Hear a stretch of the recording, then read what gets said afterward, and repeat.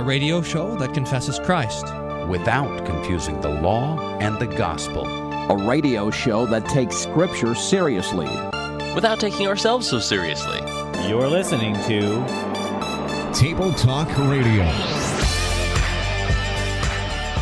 I like how he ran in the room thinking that you accidentally articulated baptism incorrectly. Like, wait a minute, you're mistaken. He said, you sound like a heretic. Right, yeah. It wasn't like, boy, they must be playing a game where they're articulating someone else's belief. It was, I think Pastor Wolfmiller is off his rocker. I'm a little bit disturbed that you think that I would actually teach that about baptism, Pastor Fleming. And it's so deserved to be crunched. I mean, mega crunch. So, if you guys would put mega the mega crunch on the song, that would be awesome. Keep preaching the word, pastors. Keep it mediocre and hilarious. You know, Pastor Wolfman, they have those techniques of getting like people who are holding people hostage out, and they'll like do loud pitched noises to make them go crazy. Yes. I think what they're doing now is putting Table Talk Radio on loudspeakers and like, okay, I'm sorry, I'm coming out, hands up, I surrender. I think that's been the most effective. Table Talk Radio in the hands of the Taliban. Yeah, that's right. Yeah, just blast some Table Talk Radio over there. Everybody will surrender. Well, we got a great show in store. We're going to get an update on what's going on in Texas, since we have a local resident that can inform us of these things. I haven't heard anything about going on in Texas. Man, I should have walked down to the Capitol today, see what's cooking. Yeah, because apparently it's all going crazy. Yeah, I'll see what's going on there. Going down, the protesters are going down and giving birth right on the steps of the Capitol. Does that sound like a Babylon Bee? Yes, thing? I think that this is the craziest thing. I mean, so now it's like, hey, let's not kill the babies, and it's like, well, are you going to feed the babies you don't kill? This is the protest for this thing. But, you know, in a way, well, I guess we'll talk about this in a little bit, but in a way, it's like, for me, anywho, who, you know, you and I are both kind of as pro-life as you could be, I suppose. You're 4 times more pro-life than I am, though. Wow. So I 1, 2, 3, 4. I it's like you sort of didn't expect this. It's like, oh wow, look at this, a victory. It's 50 years in the coming, but I mean, it's only kind of a victory. I mean, it's great, but I mean, we're gonna have to see what happens. But hey, we'll talk about that when we get to it. Yeah. Okay, and then let's see, we got our listener voicemails. We got to listen to them. 1-800-385-7652. Several of you, like 3, have called into that number. We need to check the messages. It's Dang. I think our average call-in rate is like 1 per quarter, so it's time for us to knock those out. Wow. I know. We need to clean it up before the voicemail is all full. That's right. Then I think we might have some preaching to Hollywood to round up today's show. So a stellar show. It might rise above mediocrity. Hang around for this one. Don't put the pressure. Yeah, it is a lot of pressure. All right. Okay. So I got a buzzword for you. Okay. You ready for that? Yep. It is shame. Why was I thinking about shame the other day? There's this verse in the Bible where David prays, "How long, O men, will you turn my glory into shame?" Remember we talked about that a while back, because it's the devil snicker strategy, where he says, he doesn't argue against our conviction, but rather he just sort of laughs at us. And so we say, hey, I believe God created the world, and the response is not, oh, well, this evidence for evolution is such and such. It's just rather, I mean, this is the devil's response, a snicker, and it's has to do with this idea of shame. Psalm 4, verse 2, "How, O ye sons of men, how long will ye turn my glory into shame?" That's the theological dynamic. So there's something here, and I was thinking about it, especially this morning. I was listening to Albert Mohler talking about aspirations and what people understand as the good life, And that understanding of the good life as the thing which people pursue and which we exalt. So what path in life is glorious and what path in life is shameful, and how much that actually matters when it comes to the conscience. I think that's just a really fascinating thing. So shame is my buzzword for you. Okay. My buzzword for you is guilt. I have a couple passages for us to think about here. First is James chapter 2, verse 10. Says, "Whoever keeps the whole law and yet stumbles in one point, he has become guilty of all." So it's not as if we can claim some kind of innocence by saying, look, I kept commandments 1 through 9. It's just that 10th one really got me. So I'm pretty good. I'm working at like a B+. Unfortunately, by sinning against a part of the law, we're guilty of the whole law. And then I want to now put that next to, it bears in, I think, Mark and also John, where Jesus is standing before Pilate. And what does Pilate say? He examines Jesus, whom the crowds are wanting him to crucify, and he says, "I find no guilt in him." Twice he says that. I find no guilt in him. So here you have Jesus, who has kept the law perfectly, and we who, I mean, such a hypothetical that James put forward too, as if you could keep most of the law and only break one point of it, as if that were a possibility. We are going around breaking all the law all the time. But here's Jesus, who is guiltless, and he then takes the punishment for our guilt, that we would take the innocence that Jesus has earned, his perfect obedience that Jesus has earned. So, guilt. I think that shame and guilt, this is a thing to think about, is both of them have a subjective and an objective sense to them also. So I think that's an important thing for us to remember, is that you can feel guilty, that's different than being guilty. And you can feel ashamed, that's different than being ashamed. So that's, I think, an important thing to think about as well. So both guilt and shame can have subjective and objective aspects to them. All right, good. Okay, so we have about 3 minutes in this segment. So give us just a recap for those not paying attention. What has transpired in the legislature in Texas as of late? Yeah. The law, and man, I should know more details. We should have some audio from a news report I think we're going to have in just a few minutes. But the Texas government has passed a law that makes the fetal heartbeat law, which makes abortion after a heartbeat is detectable in babies in the womb illegal. It's not, and this I don't understand the details of, it's not enforceable by the government, but rather private citizens can bring lawsuits against those who have practiced this or do practice this, which is a really maybe part of the genius, but maybe also some of the shortcomings of the law. And so that's what's in place, and it kind of all of a sudden was signed. I should have probably, I mean, I didn't even necessarily realize it was coming. That's how much attention I was paying. But it came, and then apparently the whole world went berserk about it. So this has been a great time to not be on social media because Carrie is not on social media, and she is walking around like this. Whoa, you won't believe it. Oh, how crazy everyone's going berserk about this decision. So about this new law. So what I understand was that it was they asked the Supreme Court to do like a stay or an injunction so that this would not be enforceable until it could be tried or arguments could be heard. And the Supreme Court, in a 5-4 decision, decided not to offer that stay. So this will mean that the Texas law is in full force until it is finally challenged. So many think that this is going to be the bill that ends up challenging Roe v. Wade at the Supreme Court level.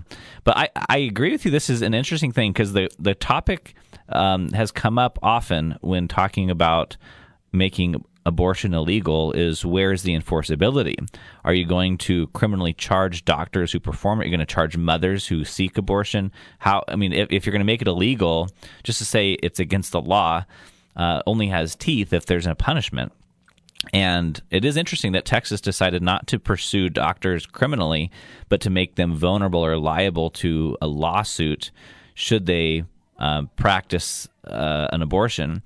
And one of the thoughts I had is, again, I'm not sure if that's if that's wise or not. I think that the jury is out on that. I do wonder how that'll affect insurance premiums or things like this. If doctors' malpractice insurance goes up as a result of this, if that'll have a trickle effect. I don't know. So a lot going on. There is a lot going on, and it's sort of enters into a new frontier of the whole conversation about what it means to be pro-life. Now, of course, if we're pro-life, we're looking at this and we're saying, look, it's not enough. I mean, while the heartbeat is an important indicator, that's not when you become a human being. When your heart stops beating, it's all the way from conception. So we look at this and say that's not enough, but it is quite a step in the right direction. For that, we thank the Lord and pray that it'll stand. Absolutely. I think there's always something said about kind of progressively making steps. And so while we can still affirm that life begins at conception, legislatively to take whatever ground we can is always good and prudent because it's saving lives in the process. So we'll be right back. More on this on Table Talk Radio.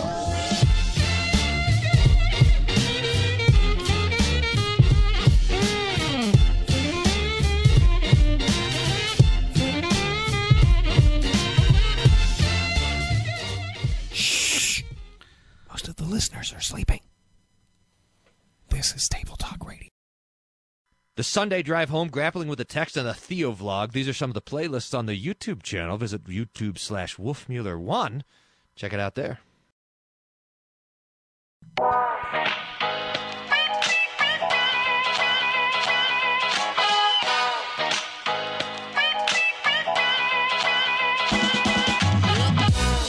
Now, I have a couple of theories, and I need you to let me know which one of them is the accurate one.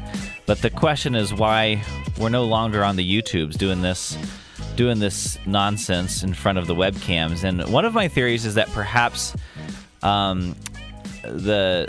optics of your co-host was such an attraction that it was starting to take some of the limelight away from you, and you just wanted to put a stop to that right away. Is that maybe one of the key reason that YouTube... No, that's not one of the key reasons. That's the sole reason. The sole reason. I thought so. I mean, and I get that a lot, so that makes sense. You're supposed to get, you can't get the model to be your best man at the wedding. That's right. It's a horrible idea. So everyone was like, every comment on every video was like, why doesn't Evan have a YouTube video? What the heck? Get him on here. What are we doing? So that had to stop. I thought it was either that or maybe it was dragging down your YouTube stats. That maybe it was... Oh, come on. No. Like your average Nothing time could viewed. be farther from the truth.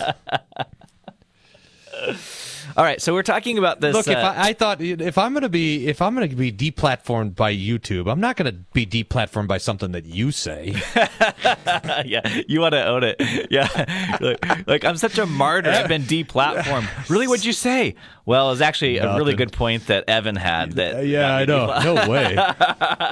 In fact, that was my secret goal. I was going to try to say things during the show that would get you deplatformed. Dang it. All right, you're on to me.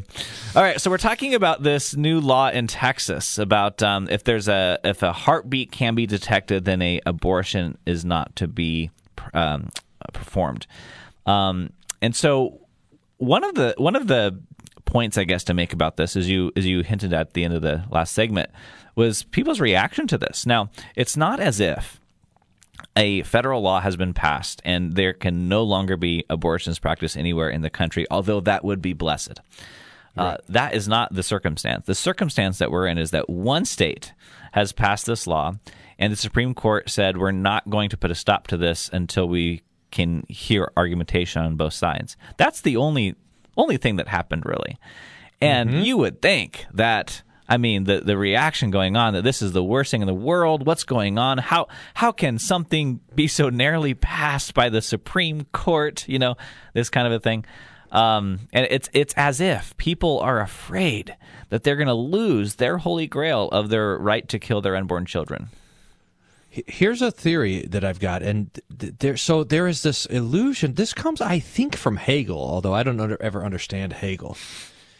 But I think that the guys who are smarter than me identify this, that Hegel had this idea of history has an energy to it. There's like a life of history, and it progresses in the dance steps of thesis, antithesis, synthesis, which becomes the new thesis, and then the antithesis, and then the synthesis.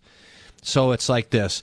You go, you step right, left, center, and then that center step becomes right, then left, then center. And so you're always moving slightly to the left, progressing more and more that direction. And that's you hear that in the background of the progressive politicians will always talk about being on the right side of history, by which they mean being on the left side of history. You know, you're part of the progressive left. So it maybe used to be that marriage was supposed to be a man and a woman, but now you step left and the center left, and then now the marriage is different. It's a man and a man, but then that becomes old-fashioned because what, after all, is a man? So you stepped left and left. In fact, I was preaching about Ephesians 5, which says, "Wives, submit to your husbands," and a couple of weeks ago, and I said, remember the good old days when the word that got us in trouble here was submit, but now the word that gets us in trouble is wives. You're not supposed to, identify someone as a gender. So it keeps progressing, and the idea is that this is the way that history goes, and there's no turning back. You can't stop it. You just gotta submit to this lean, to this arch, to this bend of history. So when something like this happens, it says, "Hey, you take a step to the right. You're not supposed to be able to do that. We're in a car that only turns left, and then you make a sudden little slight jab to the, and all of a sudden it's like, wait, someone was supposed to disable the steering, so it couldn't go that way, and so this is it's a horrifying thought to those whose minds have been captivated by this idea that history bends only one way. Yeah. What do you think about that idea? Yeah. You see that. I mean, you see that going on. Another aspect of this whole thing is just the way these things ought to be argued. I still like this is. I mean, he's been saying this forever. Who's the guy now? I'm trying to think of his name. They used to have him on Issues Etc. all the time, but he would always advocate for this. Was it Greg Koukl? I can't remember. I'm sorry, the name is escaping me. But he always talk about trotting out the tot. Remember that tactic? So that whenever you're wondering whether we're actually centering the debate on what we ought to be debating, and that is this a human life or not? Right? You just kind of apply the argument to a 2-year-old, and if the argument works for a 2-year-old, then it shows that we're talking about a human life. So we'll play a clip here, let's just play it now. This is a clip from the White House press briefing, and the White House correspondent for the Catholic News Network, EWTN, asked about President Biden's position on abortion given his Catholic faith, and this is the press secretary's response. Following up on the Texas law, why does the president support abortion when his own Catholic faith teaches abortion is morally wrong? Well, he believes that it's a woman's right, it's a woman's body, and it's her choice. Why does the president, who does he believe then should look out for the unborn child? He believes that it's up to a woman to make those decisions, and up to a woman to make those decisions with her doctor. I know you've never faced those choices, nor have you ever been pregnant, but for women out there who have faced those choices, this is an incredibly difficult thing. The president believes their rights should be respected. Go ahead. I think we got to move on. Wow, she didn't want to stay on that one too long. Okay, No. so here's the thing. The argument, the retort is, well, you've never been pregnant, so therefore you basically are not entitled to your opinion on this. So let's just apply that to a 2-year-old.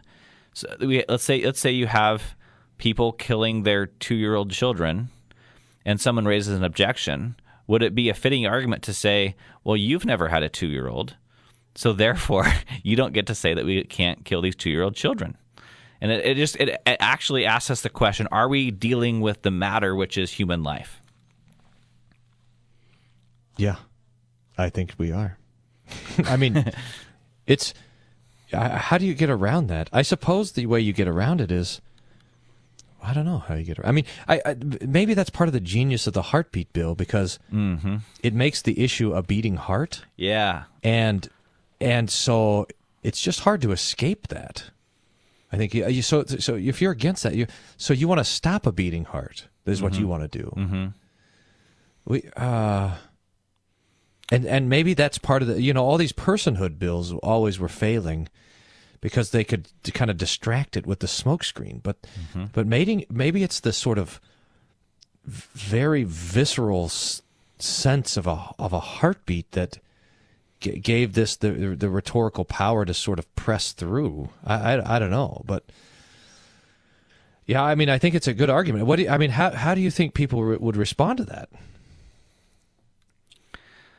Well, I mean, I think with more red herrings, like we just heard, So, when the question is this a human life? I think that is a position that is a question that's very clear. I suppose there'd be some interesting debate about whether a fertilized egg that has been fertilized for 10 minutes, that might be a question where not everyone would agree. But when you have a fetus with a heartbeat bumping around, feeling pain, there's little question whether this is a human life. The real question that we're debating that we're not talking about is, do I have the authority to end another person's human life? And normally we would say, well, no, that's morally wrong. But for a lot of people, what stands in the way is my right to sexual activity. So to preserve that perceived right becomes more important than the preservation of human life. 30 seconds. You know how in the old people balk at the Old Testament where parents could stone their children for being disobedient? And they're like, how dare you? Well, that was... You've never had children, obviously. No, I'm just kidding. Just kidding. But that is now you can kill the children even for just being inconvenient, for being in the womb. And right. How you take that authority of capital punishment and you apply it to your own child in the womb, which is just horrific to imagine. The hypocrisy is kind of phenomenal here. I agree. But there's a problem with this whole my body, my choice, and maybe we should take that contradiction up on the other side of the break. Indeed. And what do you think? Give us a call, 1-800-385-SOLA, 1-800-385-7652. We're going to be checking in with that voicemail right on the other side of the break. So call in now, and we can maybe get you in before the break. We'll be right back.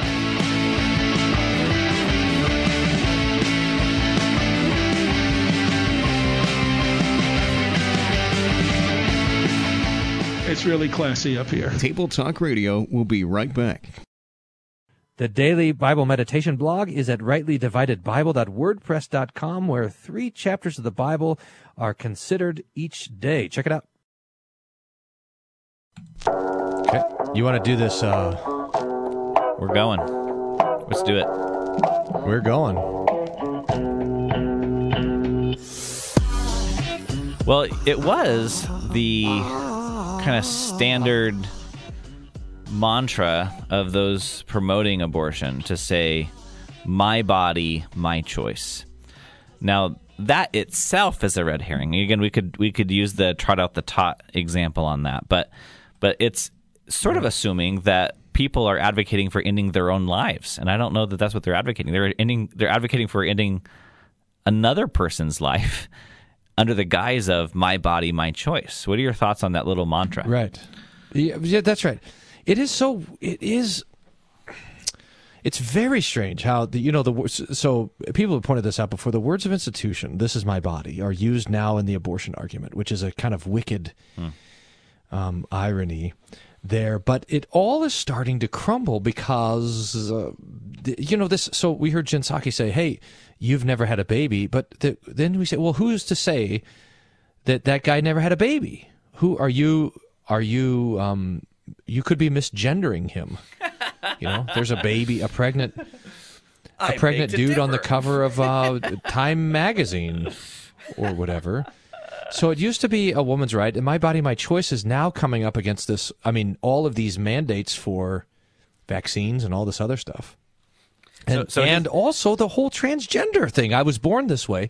I mean, all of the cliches are running out of gas because we've sort of, I don't know, we've passed through one particular barrier and now we're up against another one. So my body, my choice, I was born this way.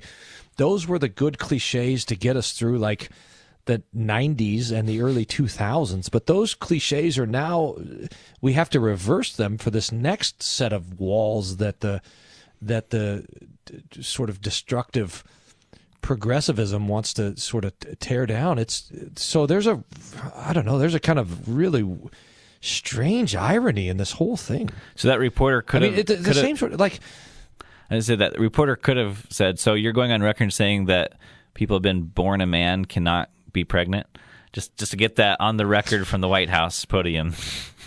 Because you haven't seen the cover of what People magazine or Time, who knows? That's probably all of them.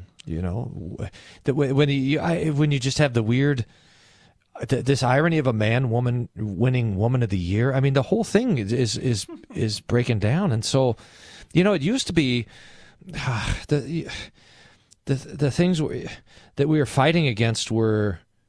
So once you destroy that, now you go on to the next level. So you sort of pick up the spoils of the defeat, and you go on to the next thing. And so.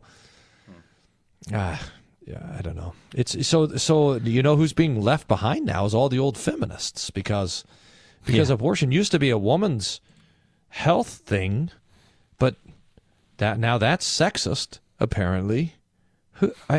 Who knows? It's the disorientation of the whole deal is quite phenomenal. Yeah. Well, let's go to our voicemails. 1-800-385-7652 is the number. We'd love to hear from you. Comments, questions, church signs, bumper stickers, thoughts about the show. We want to hear from our listener. So 1-800-385-SOLA. Let's go to the first one. Here it is. Who let the dogmatics out? Wolf. Wolf, wolf, wow. Who let the dogmatics out? Wolf, and gag line. Who let the dogmatics out? Wolf, nice. Wolf, wolf, Mueller. Who let the dogmatics out? Wolf. This is a number one hit. I think so. Well, that might be the new theme song here on Table Talk Radio. All right. Well, thanks for. I think so. That's pretty good. Hey, that is nice good. Singing. Do you know, Kara and I went on our honeymoon. There's I better remember this. 1999, and that song must have been pretty new. And the band was right above the room where we went on this little cruise. And so it was like 24/7 Who Let the Dog Out. It was an amazing... it was just like they didn't stop. It was on like a 24-hour loop for 7 days in a row. Who let the... And everyone, whoo, whoo, whoo, whoo. So that's the soundtrack of our honeymoon. There you go. Every time we hear that song. And all these years later, you still get to hear it called in by your listeners. That's right. That's nice. Good, nice walk down memory lane. Here's another caller.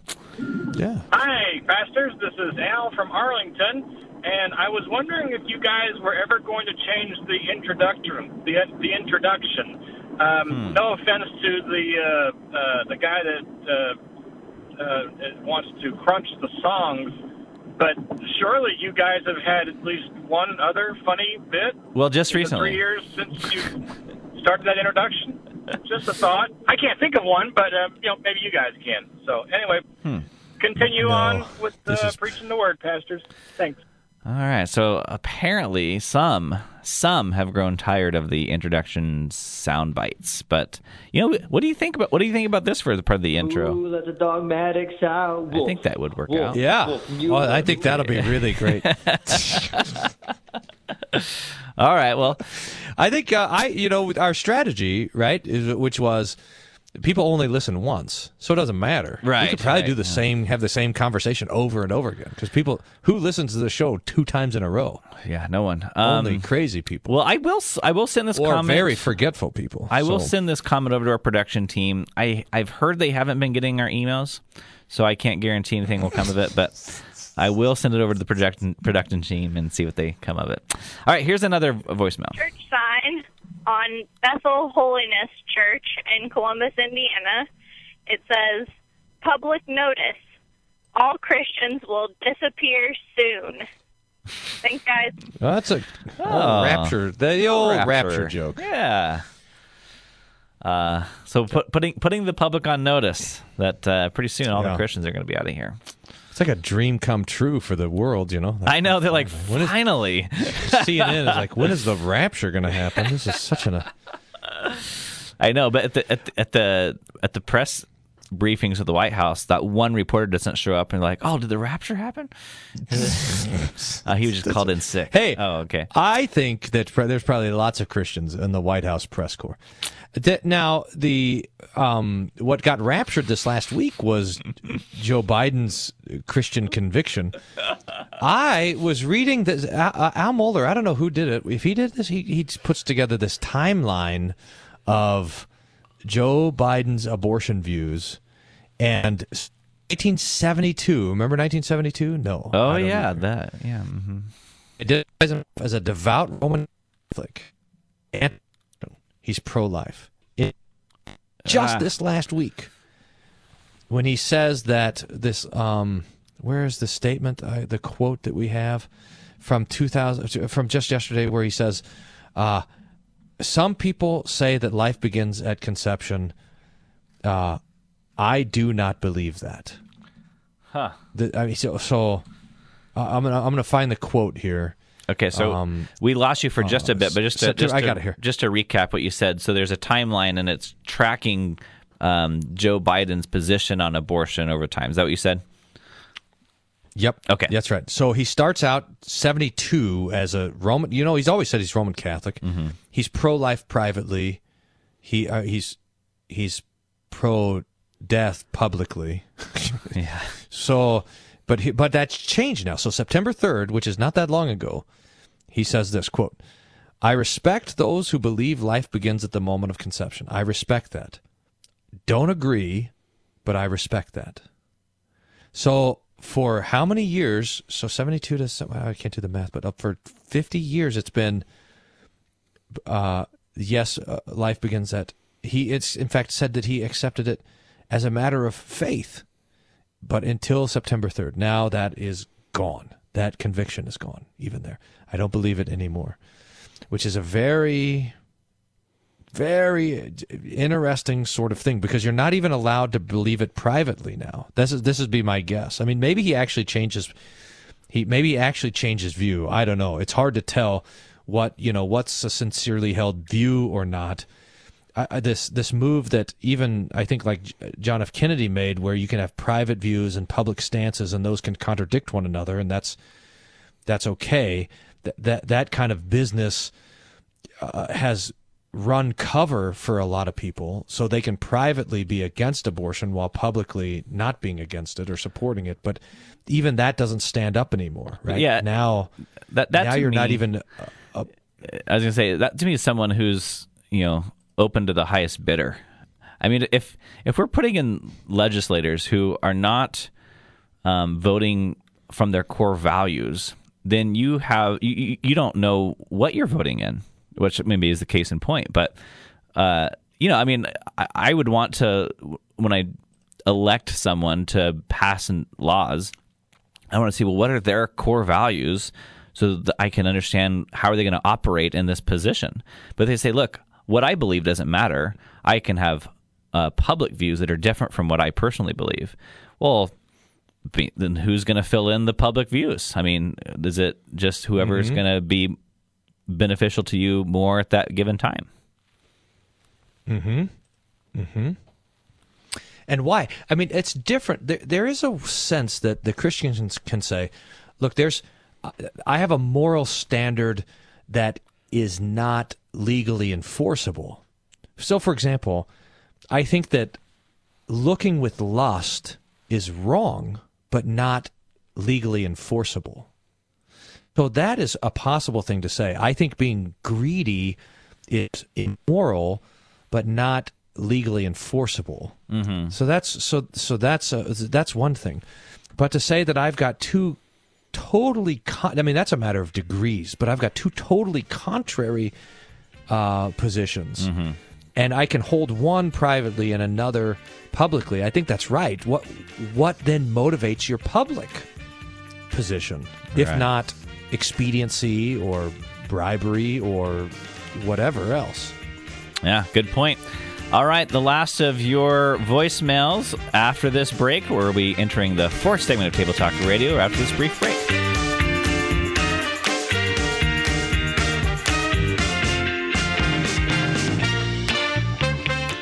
You shouldn't listen to Table Talk Radio. Reverse psychology? Or is it? So I've kicked up the Wolfmueller 1 YouTube channel, and I was talking to Daniel, my expert YouTube advisor, about it, who said, Dad, your stuff is really bad. I know, Daniel, I know. But look, I have 4,006 for watch time, and to monetize on YouTube, you got to have 4,000 hours. And I said, 4,006. And Daniel says, Dad, you have 4,006 minutes, not hours. Anyway, if you want to see what we're up to over on YouTube, you can visit YouTube, search for Wolfmueller. Wolfmueller 1 is the channel name. See you there.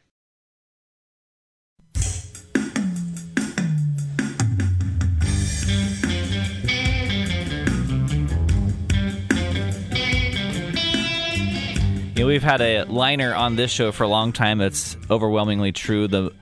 Some radio shows will claim to have the smartest listeners in radio. I'm not sure if that's true. But we have the most persevering listeners in radio. Absolutely true. No doubt. If you've hung with us for those 2 episodes, then you are among the most persevering. But here we have a listener calling in to our voicemail system at 1-800-385-SOLA. This is what it sounds like. Hey, guys, this is Dave from Las Vegas. You should check out Material Boy by Sir Sly. It might be good for a Preaching to Hollywood segment. Thanks a lot. Bye. Well, Pastor, how we like to be all things to all people. So if we can... It's very biblical. Yeah. Also, we don't like to do show prep. If you have an idea and it's easy, there's like 110% chance it's going to get through with us. And we just like being accommodating. And there's that too. Okay, so here's Sir Sly's Material Boy.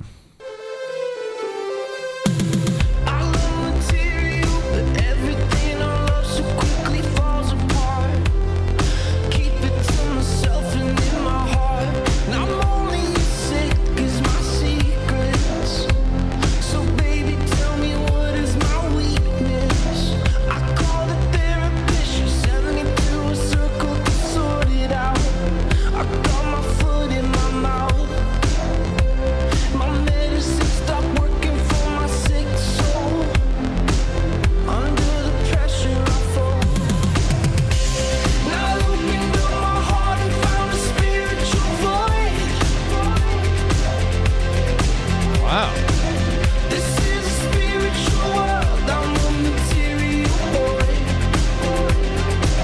see a bad word coming up, by the way.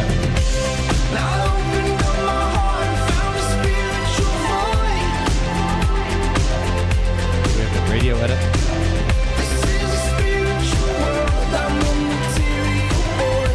All right. So let's stop it there. All right. So what do you think of this one? Deeply American, which is to say I'm deeply ashamed. I wonder what the world would say. There's your buzzword, by the way. Shame. Hey. I'm probably sick from my secrets. Politically daft, but we're in deep... I can't tell the circle that the red has got me paranoid. I can't tell the circle that the red has got me paranoid. Superiority keeps me annoyed. It bears repeating that I'm sick and I can't quit. No longer Christian, but I'm still afraid of judgment. Chorus, I opened up my heart and found a spiritual void. This is a spiritual world. I'm a material boy. Okay, so the author here is remarking about how he loves the things in this world, the materials and things like that, but it is falls rather short. It's is not actually that fulfilling. Looking for certain remedies, goes to a therapist, takes medication. None of these things are actually working. And then when he looks at his heart, he finds this void. It's a void that cannot be filled by material things, but it's a spiritual void.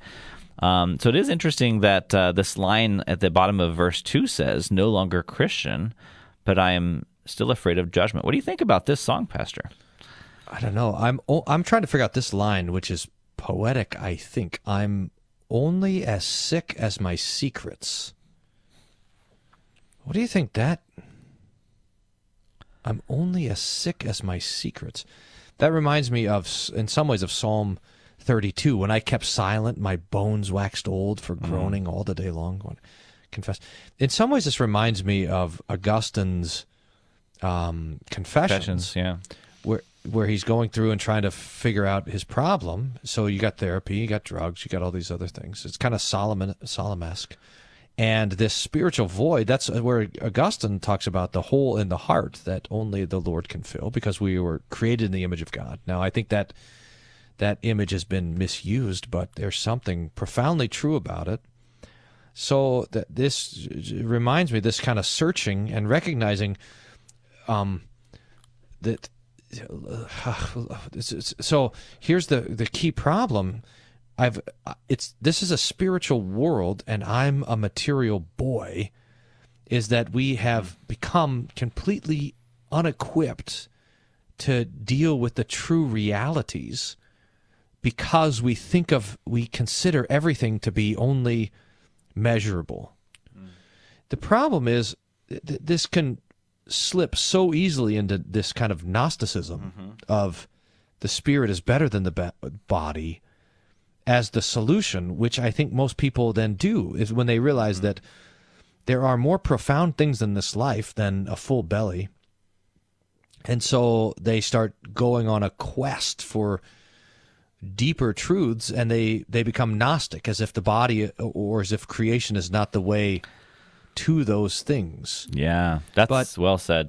So that we'd switch. So a person starts out being all physical or all material and realizes that there's a shortcoming in that, and then they just go to the other extreme saying, well, everything's spiritual then. There's nothing that's good that is physical, and yet the Christianity presents to us that God created us, soul and body, so that both are good as creations of God, and he redeemed us spiritually and physically through the resurrection of the dead. Yeah, that's right. Every good gift comes to us through our bodies, as the Lord has arranged it. It's amazing, this little line here, no longer Christian, I'm still afraid of judgment, is so you see that the fear of judgment is presented here as a uniquely Christian thing. And I think this is probably a really insightful line. So most people say, oh, you're afraid of judgment. That must mean you're a Christian. And if you would get rid of your Christianity, then you would no longer have anything to fear. Because after all, if there's no God, there's no judgment. But there's a difference between believing there's no God and there actually being no God. And the conscience is always a contrarian. This has to do with this business that we were talking about last time, why everybody feels persecuted. There's always a contrary voice in the conscience. For the Christian, that contrary voice is the flesh, the devil. For the pagan, that contrary voice is the moral law written there. Maybe even for the Christian, that contrary voice is the moral law when I'm plotting some sin or whatever. And so there's always a contrary voice in the conscience, and so we just can't escape it. Dr. Budiashevsky talks about this voice of the conscience as that which can't not be known. Mm-hmm. The voice of the conscience can't be ignored. It can be suppressed, but it's there. Mm. In fact, the act of suppressing the voice of the conscience is proof of its presence. So this fear of judgment does not go away when belief in the last day is abandoned. It's not so easy. Yeah. We might even say that this is completely backwards, where he says, no longer Christian, but I'm still afraid of judgment, as if to be a Christian is to be afraid of judgment, but it's actually the opposite. To be a Christian is to not have fear of judgment, because the one who stood in our place stands condemned for our sins, for our transgressions. So we have no fear of judgment. But the perception is... We're talking about this in... Go ahead. No, go ahead. The perception is that if you're a Christian, you're, as you said, are the only one that has a morality, basically. Right.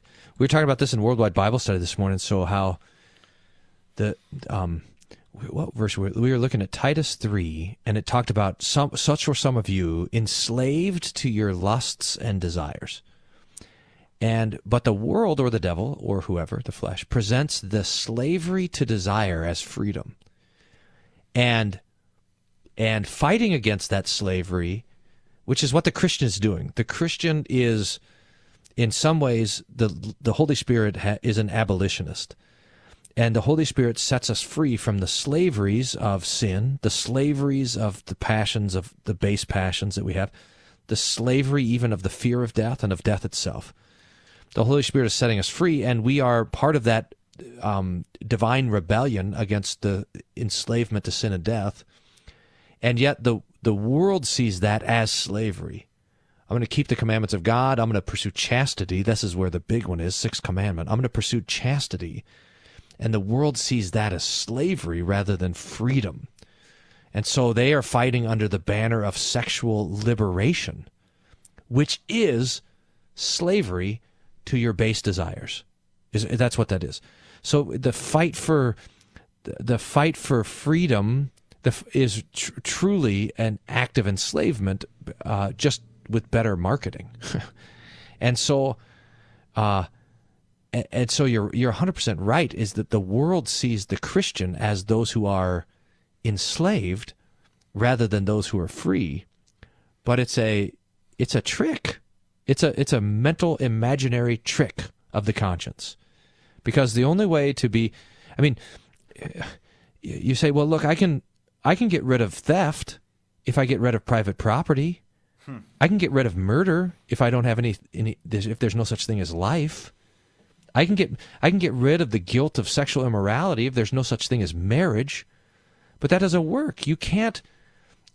So we try to destroy the institutions to get rid of the guilt of breaking the institutions, but the only true getting rid of guilt is the forgiveness that Jesus wins on the cross. Yeah, indeed. Well said. Thanks for listening to Table Talk Radio, where the points are like the notes in the margin of Joe Biden's Catholic Catechism. Table Talk Radio is not for everyone. Please consult your pastor before listening to Table Talk Radio. Side effects may include nausea, vomiting, headache, heartburn, hair loss, hallucinations, aversion to incomplete sentences with aquatic imagery, psychosis, coma, death, halitosis, lung cancer, brain tumors, sleep gain, internal bleeding, internal combustion, a sudden craving to smell your backseat, claustrophobia, an uncontrollable urge to fight the Calvinists on Twitter, and falling off your treadmill. For more information, visit tabletalkradio.org.